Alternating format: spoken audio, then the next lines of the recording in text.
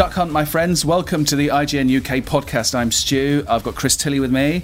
Hello, you got my pen. There you go. Thanks. Alex Simmons is here with me. Duck Hunt! Duck Hunt, my friend. And Daniel Creeper is here as well. Hey. So I think we're going to have a very busy podcast this week because it's the next week. Very few of us are going to be here. I'm on holiday. You're in E3. Los Angeles. Creeps, you're over there as well. City of Angles. You're going to be here on your own doing a podcast. You're rich. It'll be the best podcast ever if it's just me talking. Can we make the gag about how whenever you're in charge of the website, the figures go through the roof? Yeah. Should we do that? Next week's going to be huge. You've got a lot of content going up, haven't you? Yep, a lot. I'm going to be working really hard when you're not here. Good. Well, we're going to talk about E3 a bit later on in the podcast. We should do our traditional thing of just asking what everybody's been up to this week. Anything interesting? Chris, Yeah. you've done something interesting. I did something interesting last night. Did you? I went and saw Prince You at the Roundhouse. Did you buy tickets? Yeah, I bought tickets. Oh, okay. A friend of mine, I tried and had no success, but a friend of mine bought some and sold me one. It's very good. He played a proper full-on greatest hits set, Right. and it was amazing. Do you know what? I don't actually know that many Prince songs. That's what you think, and then you go and see him. You're Really? like, oh my god, it's another winner. Right. He kept saying, I got too many hits. I got too many hits. Is that how he speaks? Is that how he talks? A little bit. I can't believe he talks anything like that. That's amazing. When doves cry.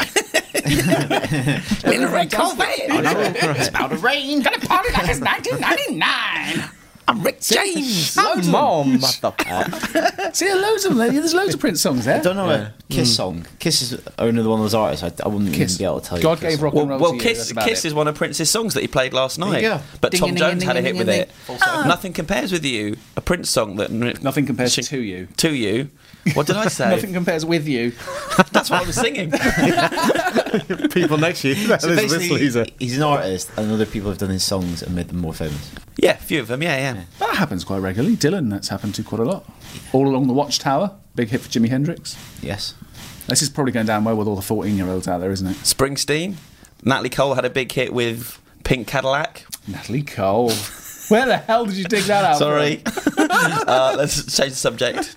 What have you been doing, Alex? Building Lego. from? What? Building Lego. What Lego have you been building? New Ghostbusters Ecto 1.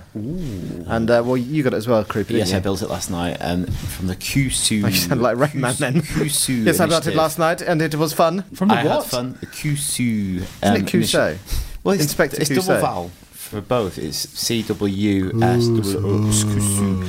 where people submit user-created Lego sets, and then once it gets 10,000 backers, Lego are obliged to consider it, and if it's feasible, they'll put it into production. And that's what they did with Ecto 1, and you Yep. get all 4 Ghostbusters. Building is very fiddly build, Alex. Yeah. I've built a lot of Lego over the last year or so. It's very fiddly, a lot of little parts. It's a quality product. It is. I like building their little proton packs. Yeah. Although I couldn't get the nozzles quite straight. Because I know how OCD you are as well. So. But things like a lot of other Lego, you get nozzles, Chris. you get stickers. Like, so I bought 170 quid Star Wars B-wing. And What? Yeah, I know. Does this mean your daughter's going without this month? No, this was a long time ago. No shoes for you. I got There's another a bit of Prince an hit. No shoes for you. She's wearing 2 B-wings to nursery. exactly. But with that, you got stickers to put on pieces, which I thought, yeah, this is 170 quid. A lot of pressure putting those stickers on as Oh well. man, tell me about it. Anyway, but on this, you get the little Ghostbuster sign already printed. Yes, nicely right. on the piece. And you get a nice quality book as well. It's got a nice weight to it. Yeah, so Hefty tomb. Yeah, my 4-year-old hefty saw me, and she was like, "I'll build it with you, Daddy." It's like, I don't think so. too. She's not her Lego. This is my Lego. There is, from what I understand with this thing that's come out, what did you call it with the double vowels? Kusu. They're doing a female scientist pack next. Is that right? I believe that's just one. Audrey. Oh, Some of the great scientists have been female throughout the ages, Stuart. Mary Curie, for instance. yes. Oh, yeah. Come on. Well, some lots are submitted who's- to Kusu, but that doesn't mean that they're going to build it. Right. So even if it wins Kusu, it might not get off. Even the if ground. if it gets over 10,000, they consider it. Right. But because how many people had Zelda backing? But it's to do with That's a obviously licensing it's thing, it's isn't it? licensing, Of but it's course, also yeah. it's an engineering problem. Like if you create something that requires too many custom pieces to be built, you have to like create new tools to do it, and then it becomes just Like super expensive. unfeasible. That Kusu thing is a bit like, isn't it like that thing the American government brought in where petitions, if they have a certain amount of names on them, then the government has to consider them. And it was like, because recently, wasn't it kicking Bieber out of the States? And they had to release a statement. One was there was a Star Wars one. There was a Star Wars one about building the Death Star. Death Star. But they answered that, didn't they? Yeah, in quite a funny way. So There's yeah, obviously to some do it. Star Wars fans working at the White House who wrote a really funny That might reply. be quite a good job to reply to some of those crazy petitions once they reach critical mass. Or just and then put some serious ones as Oh, well. but that's the thing. Like you'll get one funny one every year or something Yeah. like that. Well, I know Probably the not reply that to the Bieber one. Just write a yes on it. Boom, sorted. He's gone. Make it happen. I'm really worried I've come across as a terrible sexist now. Good. You should be worried. Oh, No, you've I'm come really across. not. You've come across as a sexy terrorist. What? That's better. Have you done anything, Stuart? No.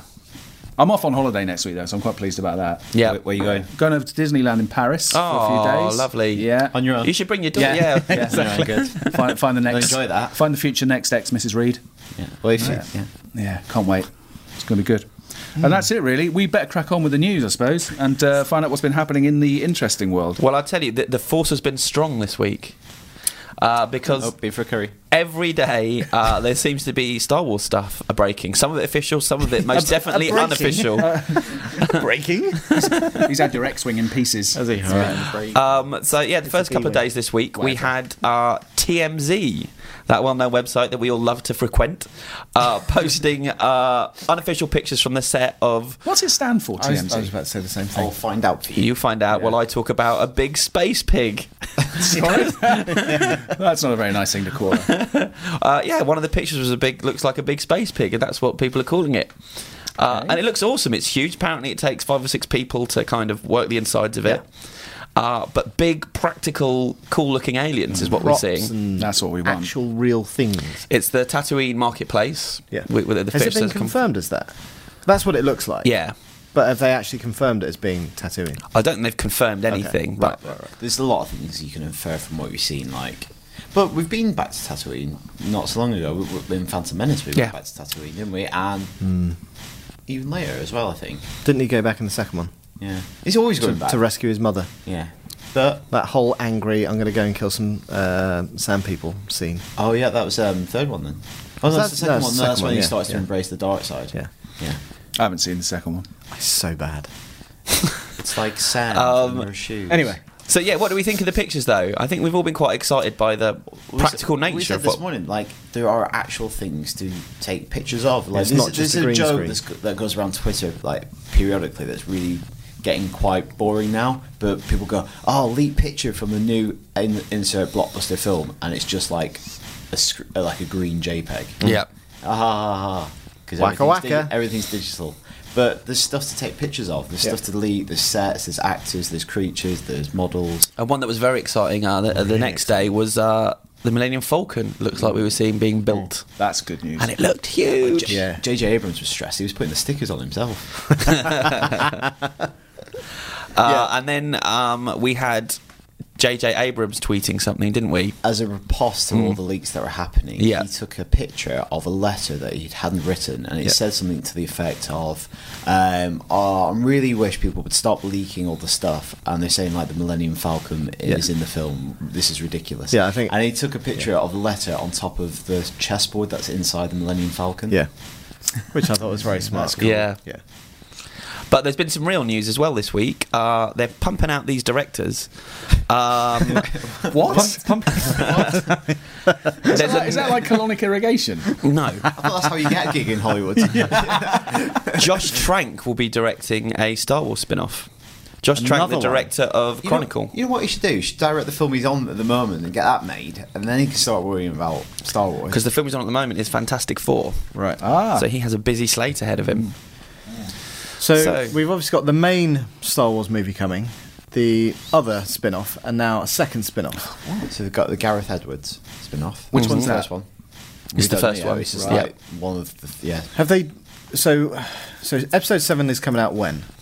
Next Christmas. Christmas. So Okay. And then- 2015. Yeah. Yeah. Spin-off 1 is 2016. Yeah. Summer. Spin-off 2, not I really think said then it's anything. JJ, well, episode 8? 9? Oh my god! Episode 8 the year after, and then spin off. I think the idea is that there'll be a spin off and then one of the main films every year, kind of. We're milking that, aren't they? One is confirmed, is scheduled for December 16th, 2016. Yeah. Okay. That's what we said. So that's not next year, then. That's at the Christmas period. No, it's J.J. Abrams is next year. Okay. Yeah. You're right. No, I'm totally confused. Abrams is doing... He won't be around by then, it doesn't That's matter. true, yeah. He's doing the core films, Abrams, and then we've got all these spin-off films. Right. Okay. Cool. There you go. But it's very exciting. Again, a young, up-and-coming director, not someone too established, but someone who's kind of seems like a geek, seems like someone who's grown up with in the way that we have with these films.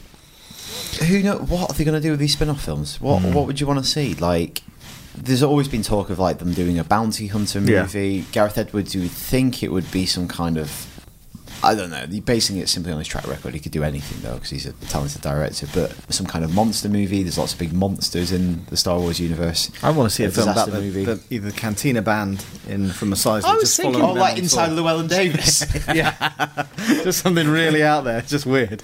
I was thinking the Cantina would be a good kind of starting point, a bit like EastEnders, you know. Everybody goes to the pub in EastEnders and everybody goes to the pub in Coronation Street. They should just like have it all set in the Cantina. Pint of blue milk. Yeah. I want to see a character piece on the Sarlacc pit. I want to see a tone poem on the. What, just everyone just down in 12 people, like 12 angry men, all stuck in the bottom of the Sarlacc pit, trying to work out how to get out. And Boba Fett just like plops in. There you go. Have that for nothing, Josh. So yeah, exciting news in Star Wars. I feel like there's more to come as well. I feel like they've not stopped. Oh, they're not going to stop now. What are they going to? Which director are they going to announce next week? I would like to see Duncan Jones announced as a Star Wars director. I think that would be cool. Anyone else? Yeah. Anyone else for any? Would be good. George Lucas. I'd love to see Edgar Lucas Wright, back in the Star Wars comedy. directing chair. Seriously, No. Edgar Wright. Star Wars comedy. that would be good.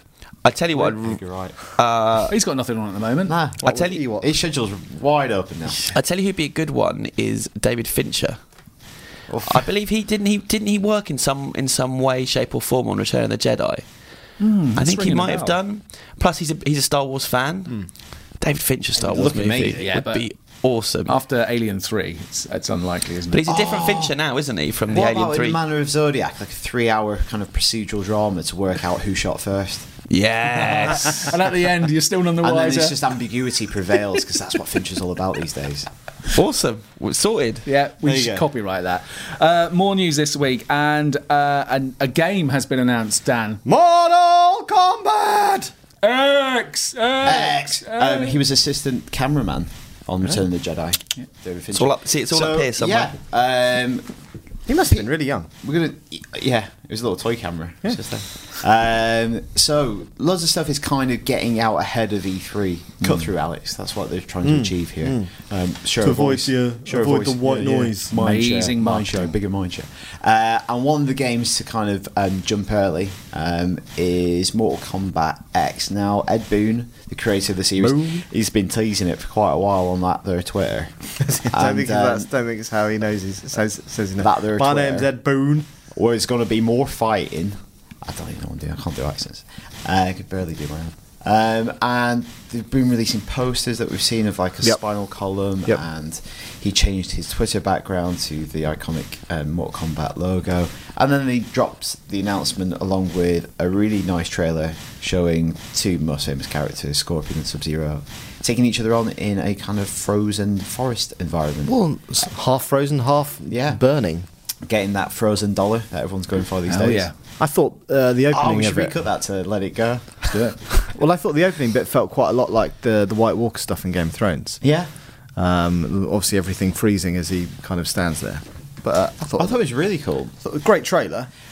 How does that actually translate into the game? There are sections of that trailer that almost look like they It could looks be like next-gen gameplay. And also, what you have to remember, like UFC, if you're just got two characters on a smaller environment, no kind of open world, persistent systems, AI, you can probably get a lot more graphically from those boxes. So it's not so much the sort of visual aspect of it; it was more the way that it interacts with the background, and obviously because there's one bit where Sub-Zero freezes like a tree branch and then snaps it off and uses it as like kind of a sword. Yeah, which is pretty cool. Now, obviously, they did Injustice, and there was a lot of kind of scripted events in there, but it did feel quite scripted. I thought, and once you'd seen the kind of big finishing move once, it's like, okay, I've seen you smash his face into the back computer. The coolest thing about the trailer, if it is indicative or even uses some kind of gameplay stuff, is I thought the fluidity of them fighting, because usually in fighters you can tell it looks like someone's pressing the button there. It looks like someone's pressing the button there. There's other fighters like Dead or Alive where like the kind of the blocking takes into account the attack. Yeah. So it's like a bespoke animation. Yeah. In this bit of gameplay, it looked like they were actually fighting. Yeah. And the kind of what's the word I'm looking for? Like the riposte. No, there's a special word for it. The counter. Right. The counter looks like it's contextual based on the type of punch. It looks like really like intricate martial arts. But that's what made me think it's not real. In terms of what they showed. Are you saying it's bullshit? Well, I'm just saying it's probably a target of what they're aiming for. Yeah. Might see a lot of that E3 next week. Would you like some Mortal Kombat feedback, though? Bloody love it. I have an email.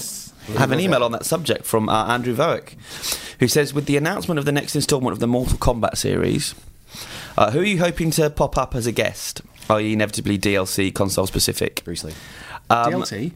My exceptionally greedy hope would be for a whole series of horror movie icons. They already had Freddy Krueger in MK9. Why not Pinhead, Leatherface, or even Leprechaun? Preferably from his Leprechaun in the Hood incarnation.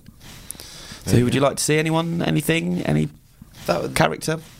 It would be cool if they had a full roster. Like they obviously it seems the licensing around some of those characters is a bit more relaxed than other properties, because you got Michael Myers recently in Call of Duty. So a full-on roster of all great horror movie icons would be amazing. I basically just used this idea. It's not really a horror game, though, is it?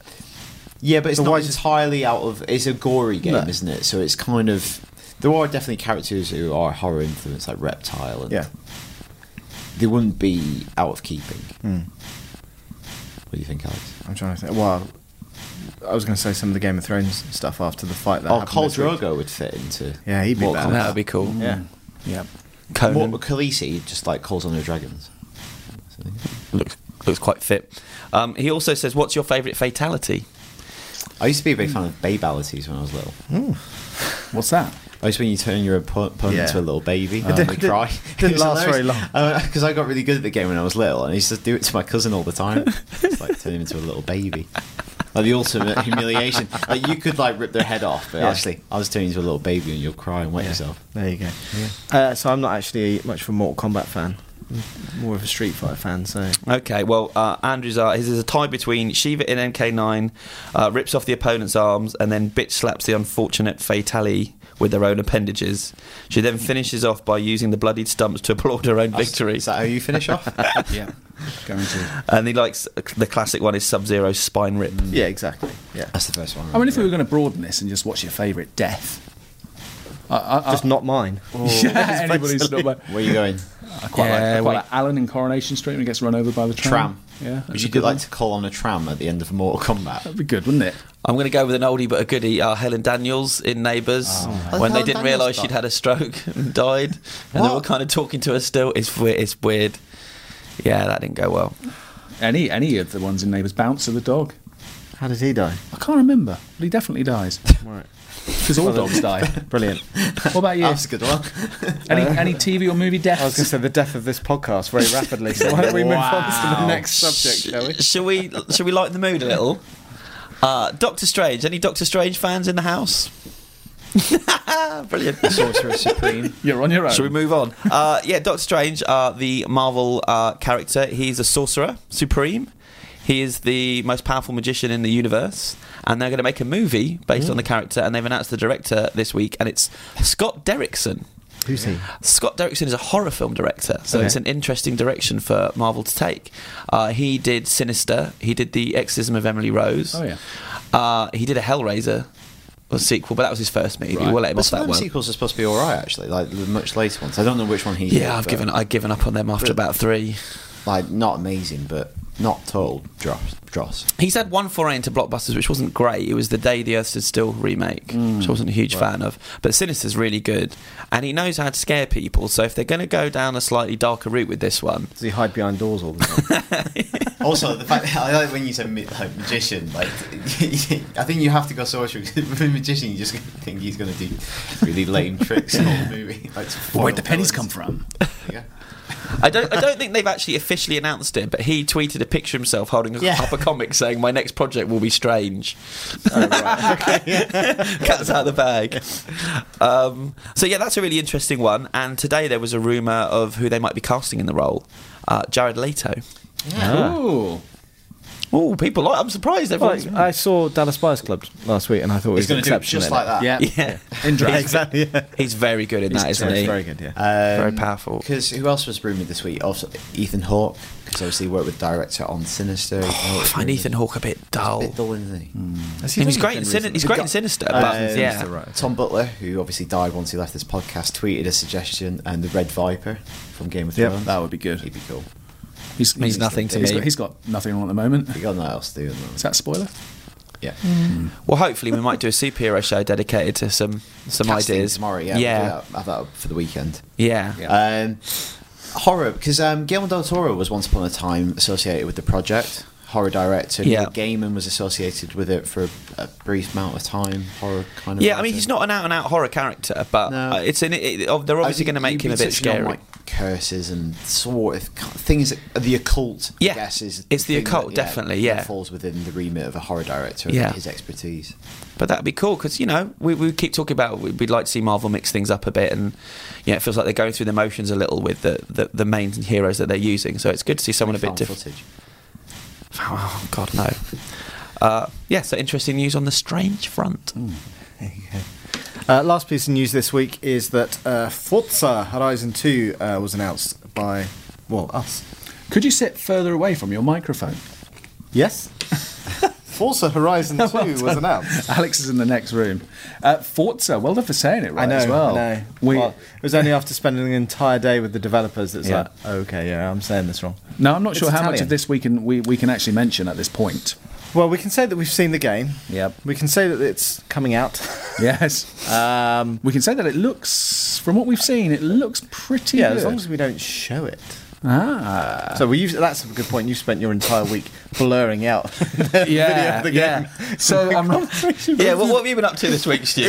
If you've seen the conversation piece on Forza Horizon 2, somebody's actually commented saying that's some of the worst compositing I've ever seen. Are your video editors on crack? That's because it's not compositing. Those guys aren't composited from a green screen. We actually had to blur out all the footage on the monitors behind them because of timing issues. Umbongos, yeah. Yes. Yeah. Umbongos? Yeah.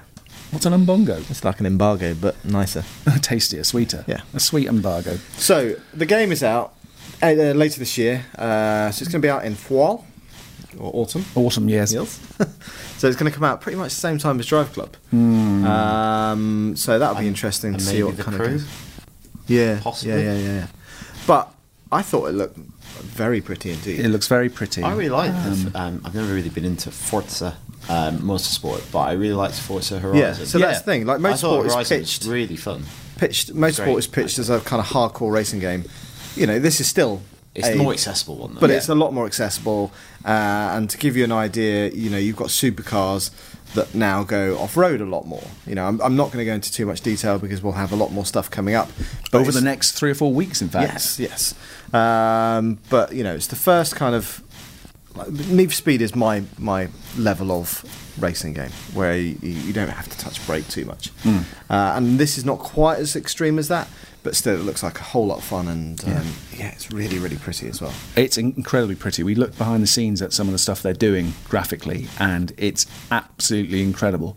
I think, without giving too much away, the lighting is what they've done with the lighting is amazing, and even how they render the sky is unlike anything that's been done before. So it's really, really interesting. Yeah, exciting. So more today, tomorrow, next week after. More next week, as part of IGN First. Yes, bringing you new information on new games every month.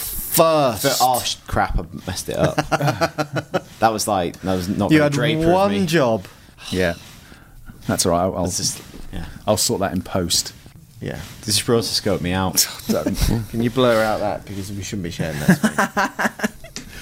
Okay, I think we should issue a spoiler alert at this point, because we're heading on to the first of 2 talking points this week, and it is about Game of Thrones, and in particular the Game of Thrones episode that aired on HBO and Sky Atlantic this week.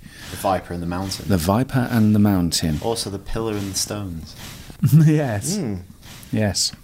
How did you get the stones above the pillar? That's a reference to There's Something About Mary. How did you get the beans above the Frank?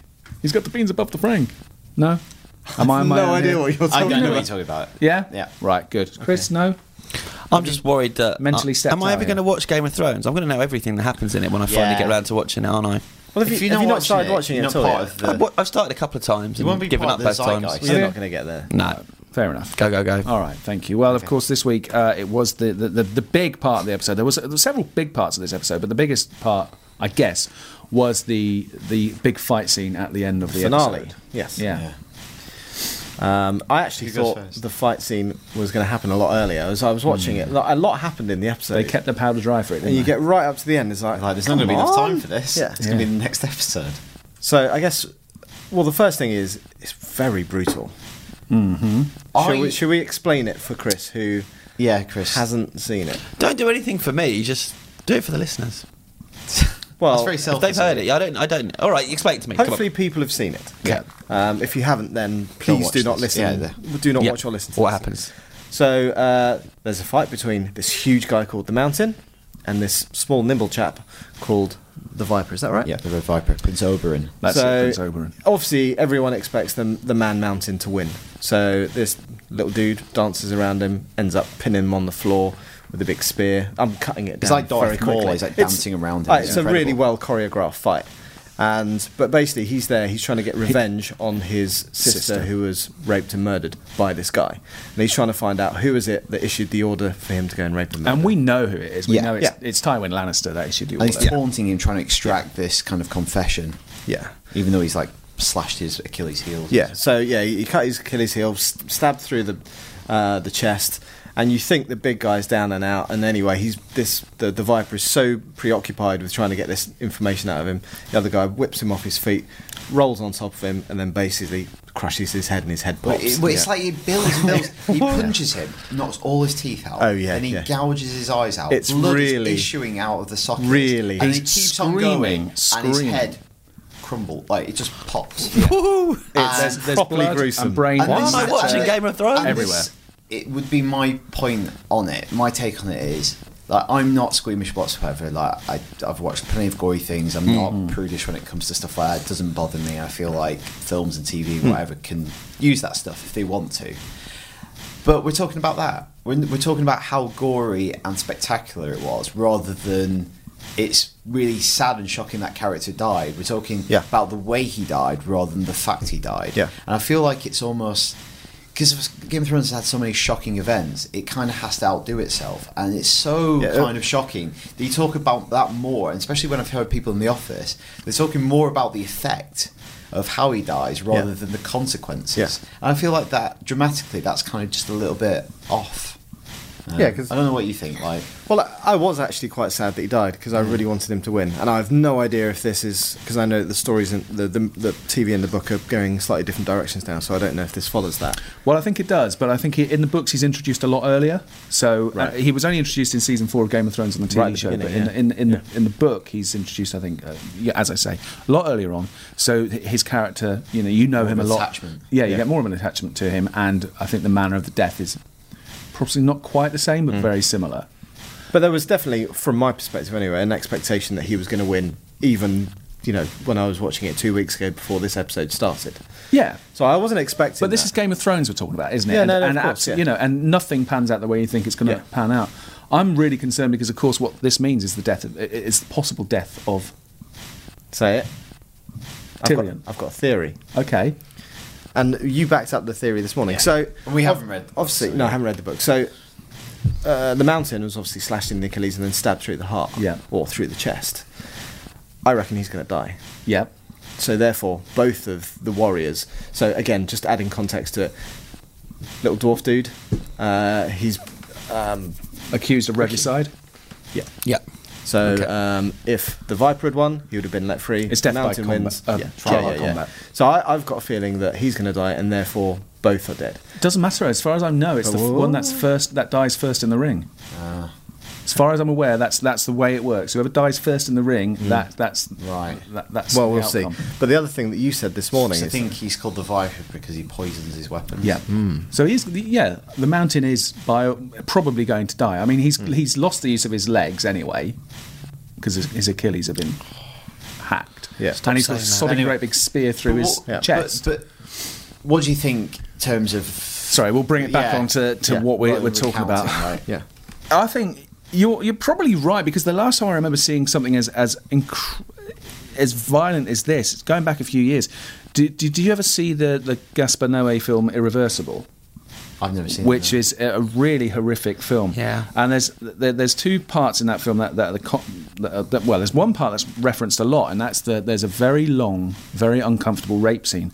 But there's a part earlier on in the film where a guy goes to this club and batters another guy to death with a fire extinguisher, and it's a very similar thing to what happens in Game of Thrones. It doesn't cut away from this scene, and you basically see this guy's face just being caved in. You see his jaw hanging off, you see an eye hanging out of its socket, and it's really ugly. It's really uncomfortable to watch. And in the context of that, you kind of that's a film that is there to shock, and it's there to disorientate you. Whereas in Game of Thrones, which is more mainstream entertainment, I think you're probably right. It is a little bit more uncomfortable. Again, I would just reiterate, and there's another point I want to make, is, I'm not squeamish, and it's not the fact that violence, I think TV shouldn't use violence or anything like that, because it's basically, it starts off being King Lear. Like, he's gouging out his eyes, and obviously in King Lear it has certain thematic relevance that he's gouging the eyes out and crushing, and kind of do that, they kind of foreshadow it, I think, in the episode. So we talked about this morning. They're having that conversation about the dim-witted cousin who used to crush bugs, and it's almost like foreshadowing the way that he crushes in his head. Yeah. So they do try to set it up kind of like in a literary kind of way, but ultimately I think it's just so spectacularly gruesome. It overwhelms the moment. Because there's nothing quite like Twitter straight after Game of Thrones has aired. It goes absolutely crazy, more than anything else. It's really hard to... Since I've been using Twitter. Because I only watched it yesterday, so 2 days after it aired, and it was really hard to try and avoid anything. I mean, I'm quite interested. The four of us here are horror people, watched horror films, aren't particularly squeamish. A lot of people...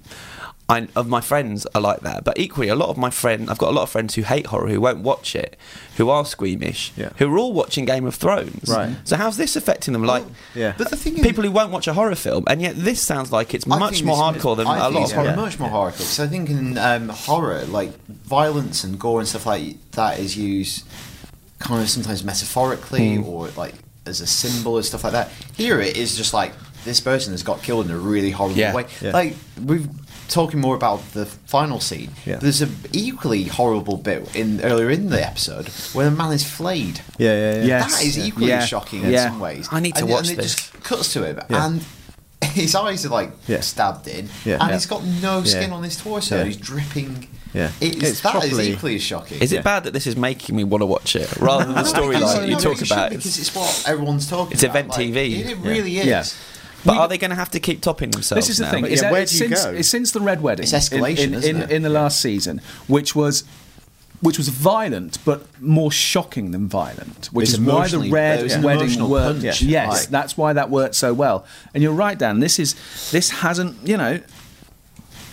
worked as well. Maybe it wasn't meant to work as well, though. Maybe that's not the reason behind it. They're going for. But I remember after the Red Wedding, just being numbed, dumbfounded. Yes, I had no words. It's just utterly horrified, harrowing experience. Whereas this is ugh. Exactly. It's a cheaper kind of reaction. Yes, and they didn't flinch away from it either. It was definitely they kept on it for a few seconds. Linger. There was a long shot of it as well. But and a lot of it was almost from the perspective of the Mountain as well. When he's squeezing his head, it's oh my god, this is But we've seen effects like that in video games, have we not? And we're not. too fussed about that? But you said about anything. I think that's more gruesome than anything in a.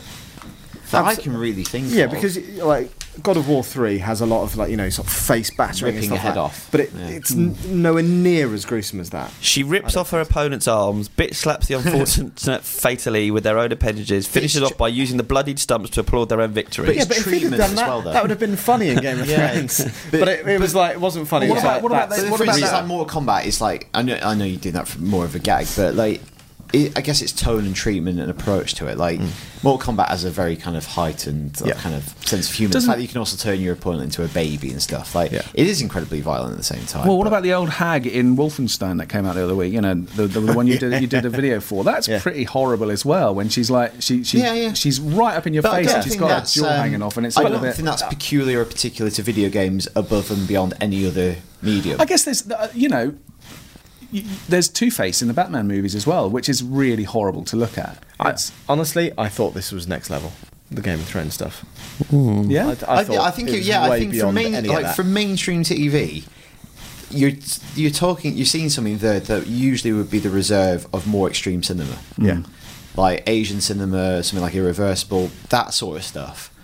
Almost crossing over and coming into your house through your TV, and that's why it was particularly shocking. Because usually you have to go and seek that stuff out, whereas this, it was like everyone was watching it on a main TV show on a main TV channel. So, well, we'll see what happens next week, because traditionally episode 9 of Game of Thrones is the season where everything really. Well, it hasn't kicked off yet, has it? Apparently, it's just Jon Snow. Actually, Jon Snow next week. Is it 102 against 100,000? That's not going to go well, is it? That's not going to go well. So, let us know what you thought of this week's episode of Game of Thrones, and in particular the violence, the violent aspect of it. IGN_UK feedback at IGN.com. And yes, we know it's an unwieldy email address. Just the way it is. Let's try and get Duck Hunt at IGN.com. See if we can do that. Get that, actually. Yeah, we'll have a word. We'll see. It's already taken. Do you know what? I think it would have to be UK_duckhunt IGN.com, unfortunately. It's just how our emails are set up. Okay. Let's move on to another chat, because we already mentioned that next week it's E3, the biggest week in the gaming calendar, some would say. Yep. And the week that Chris is going to watch all of Game of Thrones while at work. You could do that, right? Yeah, because then I'll have something to add to the podcast next week. Or week after. Yeah. Perfect. Job done. Lovely.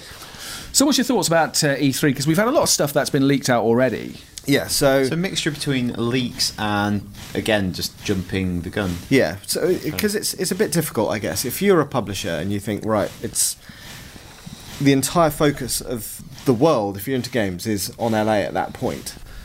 So do you announce your game along with 50 million other games, or do you try and get it out there a bit early so you've got the spotlight on your game only? But the problem that's happened this year, and it's increasingly built up to this point, so many big games have come out and either leaked or been announced already that it's a bit like shit. And it's actually resulted in some kind of awkward moments, like Mortal Kombat and Forza both were announced early, but exactly the same time. Oh dear. So everything they planned, everything they planned to try and keep the two apart, and then exactly to the minute. That's incredible. Whoopsie. Tuesday. See, I guess when E3 started many years ago, the media landscape was completely different. We didn't have social media. No. Which is, I guess, why everybody got together in one big building and everybody announced all their games, and journalists would go away and write up everything about them. But now that landscape is completely different, isn't it? Yeah, is something like E3 as necessary now? Well, I think I think for outside of our industry, it helps shine a light on some of the amazing stuff we do. So, the hardware announcements last year, some of the big games, outlets such as the BBC, for example, probably wouldn't give two hoots that, I don't know, Far Cry 4 has been announced. But they will be at E3, and they'll be talking about video games and what a thriving industry is. So it's good for that. I think Monday as a conference day is quite interesting as well, like having a platform for those big developers, almost kind of setting out an agenda, knowing what they're about for the next year, trying to convey what the future's going to look like, even whether they keep or betray those promises. Getting them, and it's kind of like the Apple keynote or any kind of keynote in any industry where you kind of set out your stall for the year ahead. I think are always interesting. The thing that's different this year, more than any other year, though, is that normally you have those kind of hell yeah moments where it's, one other thing, let's announce this game. So many games have been announced already, is like, what is left? Like Ubisoft traditionally announced a brand new franchise, but The Division is, well, God knows when that's coming out. Rainbow Six Patriots, they announced that, or showed footage of that 3 years ago. Still nothing on that. If they announce another game that's coming out in 3-4 years, it's like, well, what's happening? Yeah. Well, Assassin's Creed will come out every year until there's I die. There's going to be a mixture. Like, there's the games we already know about. I was almost going into that Donald Rumsfeld. You were, weren't you? There are known unknowns. There are known knowns, known unknowns, and unknown unknowns. And then there's Batman Lego 3. Wow. So there's games that have got ahead that we know, we've got official wording on, we've got pack shots, we've got trailers. There's games that have been leaked, but we still don't have firm details on them. So like Project Beast, for instance, Halo 5 Guardians, we've been announced, but Project Beast we've seen footage, but we don't have hard details looks of what pretty it actually real, is. Yeah, so I think it's authentic, but we don't know what it really is yet. And then there are still unknown knowns, like Battlefield. Not Battlefield, Battlefront. Star Wars game. Star Wars Battlefront, yeah. And then there still will be a few surprises. So I'm really looking forward to seeing some Star Wars Battlefront stuff. Yeah. Because I don't really know that much about it, apart from it's being developed by DICE, and ex-Uncharted lady is working on it, I believe. Is that right? Yeah. Amy Hennig. But I've also heard she's from... working on a different Star Wars game, actually, the Visceral one. Okay. Right. So I've also heard that Sony has got a new announcement. Okay. Which will be exciting. Crash Bandicoot. Yeah. Nobody wants Crash Bandicoot. No. Some people do, but then you'll give it to them and they actually won't. No. Alright, we're making this instead of the next Uncharted. So, some things that, I'm sure that we'll see Uncharted there. I'm sure that we'll see, we know that Far Cry 4 is coming. I'm sure we'll still see footage so there's of it. still Hopefully lots to be excited about. Is that what you're saying? But it lacks the Kazam moment, which is like, this game is coming. And it's like BioShock on the Vita. What? Do you remember that? No. Ken Levine announced that like 2 years ago. Still nothing. Right. Wow. Yeah. But that's, part of the charm of being at E3 is being in a room full of loud Americans and watching them lose their shit over something that I couldn't give That's to going to IGN head office, Alex. Apologies to all our American friends who are listening to the podcast presently. No, because Nintendo, It's a of course, fact of life, and most Americans that I've met will happily admit that they get overexcited. If you happily admit that, let us know. They really happily admit it. They admit it with a woo. USA! USA!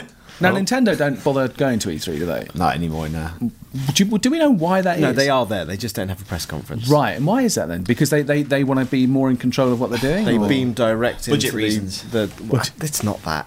Joking. It's because they do Nintendo Direct now. Yeah. So rather than talking to a room full of overexcited Americans who whoop and holler at the slightest little thing, they beam direct into people's homes to people who whoop and holler at the slightest little thing. Circumvent the media. Right. Yeah. Okay. Alternatively, they haven't got many games coming out that are exciting. That's not true. Zelda, the new Zelda, will hopefully be very exciting. Well, we don't really know any of the Nintendo announcements. So that's at least at least one publisher can keep a secret. Yeah. And that's the difference. So they'll announce stuff at the Nintendo Direct, which I think is penciled in for the Tuesday morning. Yeah. And then the show opens at midday, and then you can go onto the stand and play the game. So, which is, a nice way of doing it. Alex, if you wanted to watch all of these press conferences and see all the new games, where could you do such a thing? I didn't think you could. GameSpot. Who? What? Amazing. IGN.com. Yes. Is that IGN.com/E3? We're basically live streaming. I think it is, yes. We're basically live streaming for the entire week, so you can watch all the press conferences, pre and post analysis, demoing all the new games. It's going to be crazy. Will we see you guys on camera? Yes. Oh, what are you doing on camera? Well, I'm looking at everything that EA is releasing. So hopefully Star Wars Battlefront, Battlefield Hardlines, blah, blah, blah. And then, yeah, of course, yes. you and Leah. Yeah, me and Leah are going to talk some, serious FIFA shit, man. It's going to be sweet. Pre-World Cup. So I'm doing EA stuff, you're doing all the 2K stuff, so hopefully we'll see more evolve. Yep. But yeah, loads of stuff. It's going to be a brilliant week. Yeah. And will you be doing a podcast while you're there? Time permitting. That's the idea. So we're going to hook up with our Aussie pals. Cool. And try and do basically, are you going to do a that. podcast? Going to try and get Tristan to do the podcast for us. Yeah. Tristan, if you're listening, thanks very much. Brilliant. Let's move on. Reader feedback this week. Dan, you've got the first piece. Have I? Yes, it says number 3 on top, but it's actually the first piece. This is from Vincent. Duck Hunt. Duck Hunt! I was listening to your feedback discussion from last week about the Xbox One without Kinect and how useless it's been, save for a few voice-controlled gimmicks.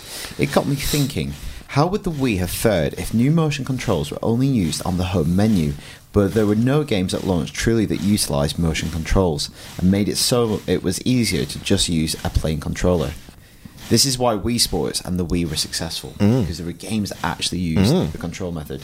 They gave us new methods of controlling games. This is the problem with Kinect, I think. I love mine, but there's no games that really show it off. Do you agree, Alex? Yes. Moving on. Wasn't it like Kinectimals and Kinect Sports and all that, though? Well, yeah, but it's not last time, and then obviously Kinect Sports Rivals recently came out, but it's not a big enough reason to invest in the hardware. I don't think. To cite Vince's point, Wii Sports, that was the epiphany moment. You talked about that many times on the podcast. Where it just like completely made sense. It's the one time when a new console made sense. Like, because normally it's like, okay, well, I'll get that. Hardware and software in perfect alignment. Within 30 seconds, it's like, right, I get it. I remember the first time I saw it was in the window of Game on Oxford Street, and they had two people in the window demoing Wii Sports, and it was just, there was a massive crowd of people outside watching, because it was just like, oh my god. Kinect doesn't make sense in the same way when you pick it up and, well, you don't even pick it up. When you start using it, it doesn't make sense in the quite same way. Just sits there staring at you, Dan. Staring at you. I've got an email from Riss Lord who says, last week you guys for an example of a game that's better with Kinect, Dance Central. That is true. Well, it's not a game without Kinect, basically. It's just a soundtrack. Yes, it's just a CD. I like that. Just listen to Lady Gaga. Yeah. Unless you had a mat. Would you rather your dance games had the old-fashioned arrows on a mat that you plugged in and had on the floor, or the camera? Well, I think the mat is more gamey, as in like it's kind of you're doing well here and not. Because I've played Dance Central and sometimes found it a bit unreliable because I was throwing some banging shapes. Is that right? Yeah, but I do like to freestyle, and sometimes I feel the mat limiting. Yeah, but it's true. But you can't do that in any dance rhythm game. Oh, okay. What happens though if you've got a really shiny floor? You could go arse over tit with that mat, or pull off some pretty awesome moves. That's true. Just spin friggin' hours and hours and hours. Yeah. He's got some moves. Yeah, I've used MC I Hammer always think back to Barcelona. Flash dance and MC Hammer. What, like throwing him up in the air? On crutches? With his broken leg. Jeez. Yeah. And you just gently sliding down a wall. That wasn't a dance move. Oh, wasn't it? No. And there was nothing gentle about it. He was standing up. Next minute, he was face down and his nose I don't think anyone really knows what we're talking about, and maybe we shouldn't. It reminded me quite a lot of this week's episode of Game of Thrones. So much blood. It's been such a nice night before then. Yeah. But luckily, you had a lot of alcohol to numb the pain. Honestly. Speaking of alcohol, Richard Knight says, Duck Hunt. I was writing in to say that I was shocked to hear about Prince Kamali ordering a double vodka Coke when offered a drink. I'm sure if it will make Chris Tilly feel any better, would you let him know that I once paid £34 for 2 bottles of Corona in a New York nightclub? Chris, I don't think you know about this. No, what's so this? Last week, we were talking about one of the first times after Luke started work at IGN, we went to the pub, and you got around I told the story. You offered to get round in, and I was like, oh, can I have a pint? And Luke went, can I have a double vodka and Coke? And your face just went, seriously? You were really pissed off. No, I do find it funny when people demand a double. But because I said to him, it's like everybody else is definitely a beer. You're like, oh, I'll have a large wine. It's like 10 quid. You can't do that. That's not how this works. Yeah, have something of equal value. Yeah. The Office was out a while ago when someone. Do you remember this? Someone ordered. I'm not going to say who, but I'm pretty sure they don't listen to the podcast. Someone got around it, and this person ordered a jug of Pimm's. What do you want? Just a jug of Pimm's. And stayed for like an hour and a half, drank the jug of Pimm's, and then went. But that's really clever, because if you get a jug of Pimm's, you don't have to go up and get around anymore. No, you can't. You've got so much to drink. 4. Right, that's it. Would you like a drink? Yeah, can I get a bottle of scotch, please? But no, that's it. I only order beers in jugs now. Just a pitcher. Just enough to keep me going from now until I leave. 2 bottles of wine? Thanks. No, I'm not happy, because I don't want our listeners to be having to pay all that money for their drinks. So I'm sad for you, Rich. £34 is insane. 2 Coronas. It's not even good beer. I hope he means the beer and not the old fizzy lemonade you used to get in the 70s. That's quite like Do you remember Corona? Yeah. Used to get cherryade. That was nice. Back then. Aye. And they were in glass bottles, and you used to get a deposit back on glass bottles and all. Oh, save money. My Corona. Oh, nice. I wondered what you were doing a minute ago. Just going... See, you've got the knack. See what I did there? You've got the knack. That was the name of the band that did my show. Was it? Yeah, The Knack. I thought they began with an S. What? Why? Don't know. I got an email from Ryan Johnson. He says, Duck Hunt. Please. Let me speak about Watch Dogs. Before its release, I was as much a part of the hype as train as everyone else. Now it's out, though, I can't help but feel disappointed. I feel as though the map lacks any truly unique areas such as the GTA Airport or the Saints Row Marina. The hacking doesn't feel very open to experimentation. Press Q to blow up this bad guy. The karma system seems to be almost half-arsed, in that it has no real impact on the game, unlike infamous karmic systems. Whilst I'm not saying that Watch Dogs is bad, I don't think it lives up to the hype. Do you guys agree? Yes. Have you played it anymore? I've probably played about 10 hours. I'm finding it a bit of a slog, to be honest. Right. Can't live up to the hype because the hype was just insanely high. Was that the first next-gen game we saw? Well, no, I'm writing something about this at the moment, probably go on site this weekend, and we saw it at 2012. Yeah. And that was, I think, one of the reasons it generated so much hype, because that was the E3 where we all thought next gen was going to show expected it to be there. Yeah. And no consoles were announced, but they showed this new game that quite clearly was a next gen game. Yeah. So it was our first glimpse of next gen at a conference when it failed to turn up. Yeah. And it's not revolutionary. It's very similar to a lot of games we've already played, and it's not that exciting. I find certain sections enjoyable to play, but it's just a bit bland, I think. Yeah.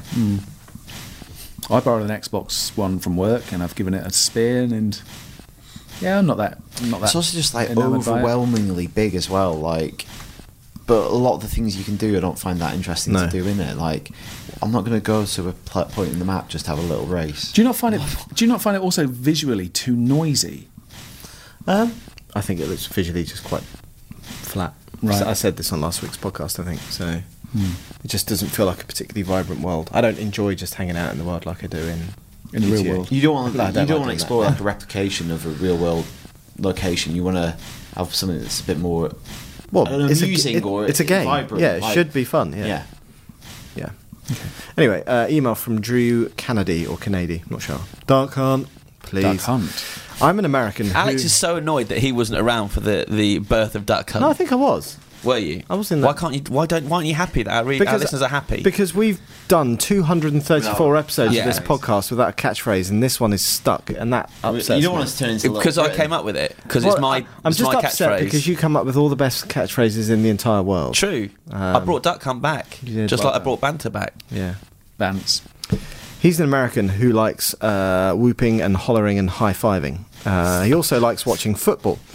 I would have to say I know more than most over here because across the pond, since the minority. Oh, he's in the minority.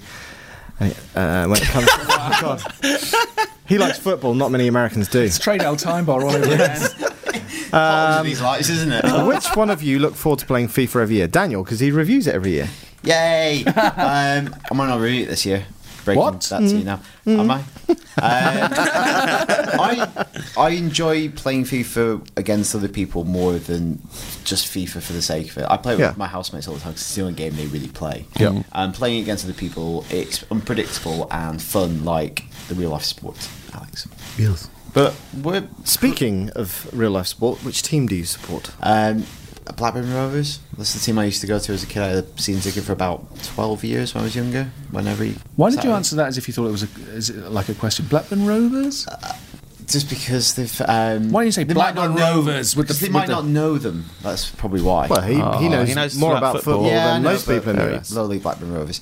Just because they're having a bit of a torrid time at the moment over the last couple of years. Speaking of torrid times in there, Chris is probably the biggest resident football fan at IGN, I would say. Yeah, probably. I support Crystal Palace. It's come up a few times on the podcast. We've had our third best season in the history of the club this year, so that's been nice. Finished 11th in the league. I'm sure our listener knows that. So yeah, Alex, who do you support? Arsenal. And why do you support Arsenal? Because I'm a glory hunter. Amazing. The glory's coming back. And you won a trophy. I always love finishing fourth. It's amazing. No, won a trophy. I usually finish second, but fourth. Yeah. Have you ever supported a team? No, football has never interested me. You watch it a bit, don't you? I thought you liked Arsenal. About the World Cup? I follow Arsenal. Yeah. You should be a Spurs fan. You live in Walthamstow. Is that? Well, that's quite near. I should be a Leyton Orient fan, really. Yeah. They're just down the road. I've seen Leyton Orient play a couple of times. Are you looking forward to the World Cup, though? No. No. I'm already sick to death of it. I bet Drew is. Are the US are they decent at the moment? They're all right. They've got a really tough group there. Yeah, they have. Germany and Portugal. They're going to struggle as much as we're going to struggle. I was gonna say, yeah. What do you mean last night? Oh, yeah. What was the final score? 2-2. Oh, it was 2-2. 2-2. Right, okay. Is Chamberlain injured? It looks like it, yeah. What, out of it? Ligament? I don't know. Yeah, they were ligament.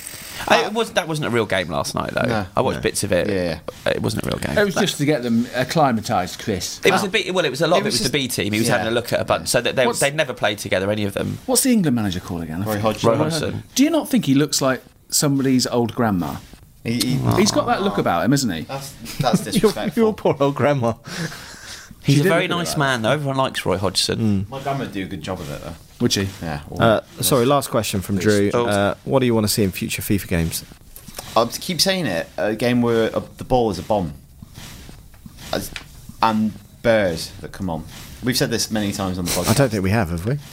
Zombie football. Zombie football, yeah. The more touches you take, the more limbs that fall off. That's nice. How does that? And you're just heading it in with your head. I'd like to know who his team is. Oh, yeah, good shout. Drew, let us know who your team is. I saw that the weekend. And why you support them. Donovan became the top scorer in MLS history at the weekend. Good player. Bloody good league soccer. Isn't Frank Lampard going to... Yeah, apparently to a team that doesn't yet exist. It doesn't exist. It's only got one player. New York has not got David Villa yet. Yeah, that's the other player. He's one player they've got. So it's team. That's going to be a great selection in FIFA, isn't it? He's their first player. What a weird thing to be. This is a bit of a tangent, but it's a team that's been co-created by the New York Yankees and Man City. Wow. And they're going to play the first season in Yankee Stadium. Right. And they're kind of all their iconography and kit is an amalgamation of the two teams' colours and lettering. Oh my gosh. They've got a lot of money. But they've only got one player. I want Frank Lampard to come to a team like Crystal Palace though for a year or two, when he can still be really competitive. He can go to New York in 2 years and still he's in the England bloody team. Yeah. Well, yeah, totally. It's crazy. Yeah, it's crackers. They're saying this is his swan song for England, though, aren't they? Yeah, I think it is. Yeah. This email subject header. Wow. Subject header. Subject header. It's a World of Warcraft email. And this is from Benjamin Stannard, and he says, why are you guys still trying to attack Nintendo? Oh. Don't you feel a bit silly now that Mario Kart has sold 1.2 million copies in 3 days? I feel so silly that we recommended it as our game of the week last week. Yeah. Why did you do that? I don't really understand what that means. I think if we hadn't have recommended it, it probably would have only sold about 6-7 copies. 6 copies. Yeah. I don't think we're not anti-Nintendo at all. We just gave Mario Galaxy our game of the generation as well. And we recommended... And we did a week's worth of Mario Kart content. Yeah. And I spent all week doing a video about Mario Kart shortcuts. I don't really get that. I think there's being anti-Nintendo and then just speaking objectively or subjectively sometimes about the things that they do and critically reporting the news. But we're like that with all publishers. Yeah. It's not just Nintendo. I think we've probably been more critical of Microsoft over the last year than... And Ubisoft as well. Yeah. So I don't think that's really fair at all. I think, if I think that there can be an element of frustration sometimes when a company does something that doesn't chime with you, you don't think is a particularly good idea or you think is a misstep. And I think that frustration will air itself on something like the podcast. Yeah. Because we're all fans of these things here. Yeah. And when you see something that isn't going to work out or doesn't look as if it's going to work out, you are going to get upset and frustrated and you're going to talk about it. Yep. And we're all paid to be pundits of various things. Yes. And... Because you're paid by Sony, aren't you? Alex is paid by Microsoft. I'm paid by the highest payer. Whoever, you're just out there. Yeah. Changes every week. Sometimes we play devil's advocate as well. We do. You're a bit cheeky like that, you are. Yeah, I'm Catholic. Next. Last couple of bits of feedback, I think. Yes. This is from Ryan. Ryan's talking about the games of the last console generation, which we talked about last week on the podcast. Actually, on a side note, we ran the IGN list of the top 100 games, and then we asked you to vote for your top 100 games. That list, the user-generated list by the IGN readers, is now on site as well. So if you want to check out what you picked, and you can't complain about that one because that's all on you. He said you missed quite a few games on the list. We talked about Fallout 3. Yeah, you did miss those games. Yeah, Alex. And he says you didn't really talk about going back and revisiting them. He says, what are your thoughts on going back to play classics that you may have missed for whatever reasons? Do you do it? Can you be bothered? Or would you rather be playing something new? I think this extends to like film movies as well. And books or whatever. Yeah. Like the classics. How do you ever find time to revisit? Or are you always about what's next? It's not just classics, I don't think, either, though. It's with movies as well. It's movies that there's a buzz about. And if you don't watch that movie when there's a buzz about it, the chances are you're just not going to get around to watching it. Yeah. Do you know what I mean? Yep. Yeah, like films that are, I don't know, more than 3 months old, I often forget about it. Yeah. It's So only you've when I been go part through of the a best of event the as year well. list to go, oh yeah, I should really watch that. I catch up with a lot of stuff on Sky Movies. So it's 18 months down the line from when it's come out. But I don't find much time to revisit stuff. I used to rewatch quite a lot of stuff, but now there's just too much out there with all the good TV as well as all the good movies. There is now. a lot of stuff. You know, 10, 15 years ago, I wasn't watching as much TV as I am now. And I don't think many of us were. The only slight difference I can see with video games above other kinds of media is you need a certain type of technology to play certain games. Like they've made older games sometimes accessible through remakes or through virtual consoles or downloads or whatever. But if you want to play something that might not be available, you might have to make a more significant investment in buying the old console, tracking down a cartridge, and that makes it much harder to do. It's like trying to, if you could only read Frankenstein if you get the original manuscript, or something like a first edition, like well, even more recently, it's a bit more of a hurdle, isn't it? Like, you know, I don't have an Xbox 360 and PS3 in my front room anymore because that's where my Xbox One and PS4 was. And so if I want to play that game, I've got to unplug it or plug something new, and it's just a bit like, not play any new games because there aren't any on the next generation. But do you know what I mean? I just watch pointless. Yeah, I do try to divide my reading and my film watching up into new stuff and classic stuff that I haven't got round to watching. So do you have a long list of classic stuff that you think one by one I'm going to go through and take? Yeah, vaguely. Right. There's in the back of my head really. There's you want to have seen every Hitchcock and every Kubrick and.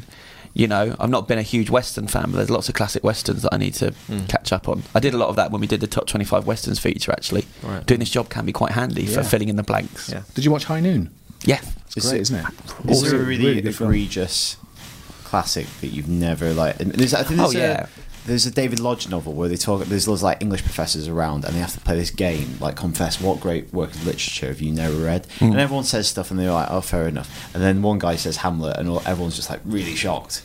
Is there one thing that you're a little bit ashamed of? Well, one of them is definitely 2001 Space Odyssey. You've never seen it? Because I've been waiting to see it in the right way. I don't want to see it on my telly.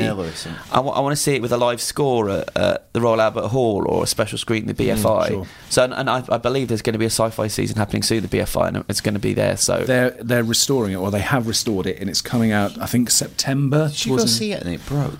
Yes, yeah. I actually went because Michelle has never seen 2001, and it's one of my favourite films. I absolutely adore that film.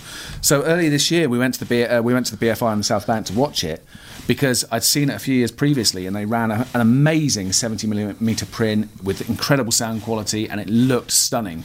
And we got there and we sat down, and I was really excited. And it was the most battered, scratched, beat up, splice heavy 35mm print you've ever seen. So and it was almost we sat there and we watched it, and then about halfway through the first half, film broke. But were you just like wincing watching it? Really? Yeah, I was, because it's like this is one of the most incredible audio-visual spectaculars ever, and to see it in that kind of lessened state was, I kind of thought, we may as well have just watched it at home. At least on a Blu-ray, you know, it would have looked better. Yeah. But I think, you've got to see it on a big screen. It's like, you know, we mentioned Gravity a lot. If you, Alex, you watched Gravity at home in 2D on your telly, and I think you were probably underwhelmed by it. Yeah, I can see that it was beautiful special effects, but just it's almost part. I'll never watch it again. It's the sound. The sound is amazing. Yeah. So There's loads I need to catch up on. So I've got an email also about Games of the Generation from Brenda Big Tits. Hey! Remember Brenda Big Tits? Yeah. That's a long time ago. That's when it's Tom, wasn't it? Oh, Chris, not impressed. Well, that's how he signed his name. Yeah. Just Brenda BT. Well, that's his name. Copyrighted. For me, his Game of the Generation was Portal 2. Usually trading games when I finished to help pay for new ones, but couldn't bring himself to do that with Portal. Anyway, linking back to your Easter egg conversation from a few episodes back, he found an Easter egg in the co-op DLC of Portal 2. There's a door that opens a crack in Course 6 Stage 5. I hate those cracks. I know it well. If you shot a portal through the crack, I'm always doing that. To get into the room, you will find a robot arm in a glass case giving the thumbs up, a la Terminator 2, on the desk. He thought it was a cool little touch and felt rewarded for going off the beaten track. I didn't know that. That's cool. No, I didn't whereabouts did Portal 2 come in Games of Generation? 2. It was 2, wasn't it? Yeah. Good. That is probably the one game that I would suggest. That is the one game that I did like. To a non-gamer. Right. If you don't like video games, play this video game. Because it's just the story and the humour and the gameplay is just in a potato. Yeah, it's just great. Really good. Last bit of feedback, Chris, I think. What's our feeling on swearing on the podcast? Are you reading someone's name out? No, there's a swear in there. Well, I think it's necessary for the context of this. Agreed. I'm going to swear. And it's your fault. Mine. Yes. You'll see. This is from Andrew Goodband, who says, Duck Hunt. Duck Hunt. That wasn't the swear. He says, my favourite game of the last generation was Far Cry 3. I can't think of any other game where I had more fun. Also, in podcast 168, Alex was talking about Far Cry 3 and the sea turtles in it, and how he liked to bomb them, and in his words, oh, sea turtles, when I fucking gave them some of it. I've never. You do say that. Yeah, probably. I've never laughed so much. It's my favourite podcast. There you go. I do vaguely remember that. Yeah, no, I kind of. I do. I remember that as well. So he picks Far Cry 3. Yeah, good taste. Agrees with me. Is it clearly Andrew's a big Alex Simmons fan? Yeah. Are we? Stu, we're gonna do a. You gonna say something? Yeah. Well, I've written on here. Right there. Look. Do you want to explain those, Stu? No, you go ahead, Chris. Okay. Well, what are we on? We're on podcast 234. Yeah. So we got podcast 250 coming up, which is a landmark. 16 weeks' time, if my math is correct. Which is around... Probably Gamescom. Sorry. It's always Gamescom. Yeah. Around 4 months' time. And so we've been talking about doing a compilation of the best bits of the podcast. But that means there'll be 249 podcasts for us to listen to. That's quite a lot, isn't it? Which is a lot. So we were just wondering and hoping if people out there have any memories like Andrew does of funny things that have happened or moments that they liked, drop us a line, let us know, and we will stick it on this almighty 250th. Because we started listening to some of the old episodes in the office the other day. It's really nostalgic. Yeah. It is, yeah. God, we didn't do it very well, did we? And some would say we continue to not do it very well. True. That's true. But back then we spent all week planning it. But yeah, we'll hear some as we go along now. We'll hear some voices from the past. Yeah. Yep. Your Matt, your Martin, your Orlando, your Keza, your sad Dan Kilby. Tom. Yes. Oh, you know, Kilby wants to come back on the podcast to talk about his journey and where the journey he's gone on. Really? Does he? Yeah. Well, as a story of inspiration. Yeah. And we could play rousing music in the background. Totally do that. And then we could just send him out to buy a packet of crisps like we used to. And then we can have a soundboard of all the stupid things he said. Oh yeah, you used to go on little adventures, didn't you? Going and getting stuff, and he had to come back. Yeah. Why did we do that? Why was he wearing a crash helmet that podcast? Because he was breathing too heavily. And we had those oh, it used to be much funnier. It did, didn't it? It used to be much more childish. Oh, that was it. Shall we? All right. So 250's coming up. So let us know your favourite clips, and let us know if there's something you'd like us to do for 250. If you'd like us to have a meet up with you guys, or if you'd like to come in and watch us film podcast 250. What should we bring back? Yeah, which feature? Should we get everyone back? No. All right. Not Tom. Not quite. Not Tom. Not Tom. No. He's awful man. I'm seeing Tom tonight. Yeah. I'll tell him he said that. I thought you said he was dead. Yeah. That's Tom what we went for when people aren't on the podcast. The butler did it. Died. See what he did there. So there you go, IGN_UK feedback at IGN.com. That is the email address. I know it's an awful one, but that's all we can do. Now, out this week, games and movies for you to have for 4 hours. Let's do games first. And Murdered Soul Suspect. What the hell was that? Scottish. Tag it. Yeah, exactly. Have we got any Scottish games? No. So Murdered. It's not set in Scotland. It's set in Salem, Massachusetts. Yeah. Which I was there recently. Did you see any witches? I saw some new Wiccans. Oh. A lot of Wiccans live around that area. Any cats? It's like the official, like, it's kind of the Celtic religion. Oh, is it? Right. Yeah. I didn't it's know the that. thing that's kind of... Well, look on Wikipedia. That'll tell you. Thanks. Maybe. It's a bit Wicker Man. Did you see Right. any Soul Nature Suspects while you were there, Dan? No, I didn't. So, Dragging it back on it's course. kind of like... Are you reviewing this? Am I reviewing it? No, Lucy reviewed it. Yes. Am No, I, I mean, in am the I context of reviewing this her week. review? No, you go for it. Knock yourself out. 230 how many podcasts, and they still don't know how it works. This is the worst out this week we've ever done. Well, so Soul Suspect is out this week, and it's about, isn't it, a private investigator from the afterlife, something like that. Podcast Beyond has nothing on us. So a guy has been shot many times in the chest. It's He died. basically you're a detective at the beginning of the game. You die and you solve your own murder from beyond the grave. That That's interesting. sounds good. Cool Yeah. setup. But- sounds like a cool setup, but it's actually a bit dull to play. And also, it doesn't make You the just- most of your ghostly powers. No, you just go around collecting clues that are just on the floor and pretty lame. So it's a game that's a little bit dead on arrival. Doesn't make the most of the ghosts. Oh So he's not the ghost with the most. no. Who was the ghost with the most? Who was that? I don't know. Who was Beetlejuice? What was He was the ghost with the most. There It you was go. Beetlejuice. Yeah. You should know that. Well, that's what I wanted to say, but I didn't want to go too early. But he's also a bioexorcist. I know that. All right, fair enough. And then Tamagotchi Life. Yes. Which just came out in Japan ages ago. A lot of furore about the fact that you can't have same-sex marriage in the game, but it's like a cute little Sims for your me's, essentially. It's supposed to be a bit bonkers, isn't it? It is. It's really like very, very Japanese and eccentric, and I don't think the kind of the furore, like the argument should overshadow what is a very weird and interesting, cute little game. Like you can Like do loads Nintendo are of great at doing that crazy kind of stuff in stuff. it. See, There's we not have much game Nintendo. to it. Yeah, we do. Have you been playing it a lot then? Yes, and my girlfriend's been playing it a lot, and loads of weird stuff happens, like weird, honestly, just like batshit stuff. Okay. I swore it. All right.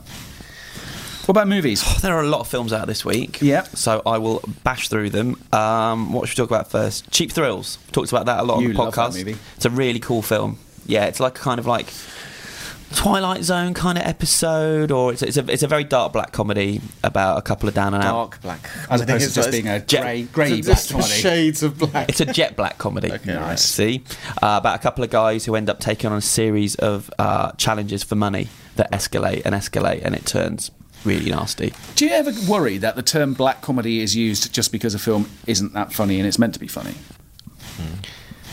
I use it when I find that I'm in the cinema and I'm the only one laughing. And so it may just be something wrong So with me. basically, backs up your humour. Something really horrible's happening, and I'm finding this really amusing, but no one else You'd seems love to be. Game of Thrones, mate. You'd love Game of Thrones. It's a fucking black comedy. The Dirties, which is a black comedy. The Dirties was a very interesting movie. A very young guy made it. He wrote and directed. He's only about 19, I think. I think he's Canadian, and it's a comedy about a high school massacre. Oh wow, that is a dark. Black Well, comedy. you go in thinking this sounds disgusting, and it's actually really clever. It's one of the smartest kind of investigations of why these things happen and what's wrong in society that we're allowing it to happen. And it starts off funny, but then it obviously isn't funny towards the end of the film. So that one's worth checking out. The Sacrament, which is the new horror film from Ty West. A Ty West fan, Stu? You like some, you don't like others, I seem to remember. That's right. I can't remember what he's done. House of the Devil. Innkeepers. Oh, I liked Innkeepers, yeah. I liked House of the Devil, actually, I think. Slow burning horror films he makes. Yeah. Although don't tell him that because he gets bloody annoyed and you have an argument with him in the pub in Soho, which is what I did. Does everybody do that? Yeah, everybody. No, You came away. Oh, mate, you make slow burning horror films. Oh, now I'm going to have to fly all the way back to Soho and have an argument with you. But it's genuinely everyone has said it at one time or other who's reviewed his films, I think, and I just happen to be the person who bore the brunt of his anger. But I stand by that statement. But this one isn't. Oh, it's a bit of a slow burner. But this one, There you go. this one is loosely based on the Jonestown Massacre. Right. Oh, You know, the Don't Drink the Kool-Aid. Yep. And it's very, very. right. He's going to stop you there. I know. We've done it. Go on. We've Go done on. it many times. Go on, but maybe not on the podcast. But it's not been debunked, but common misconception. In reality, it wasn't Kool-Aid. It was a rival brand called Flavor Aid that was used. There you go. And I will drink my drink from my pomegranate and hibiscus. It's very good though. It's very dark. Such a honestly. God, he should make a horror film called Slow Burner.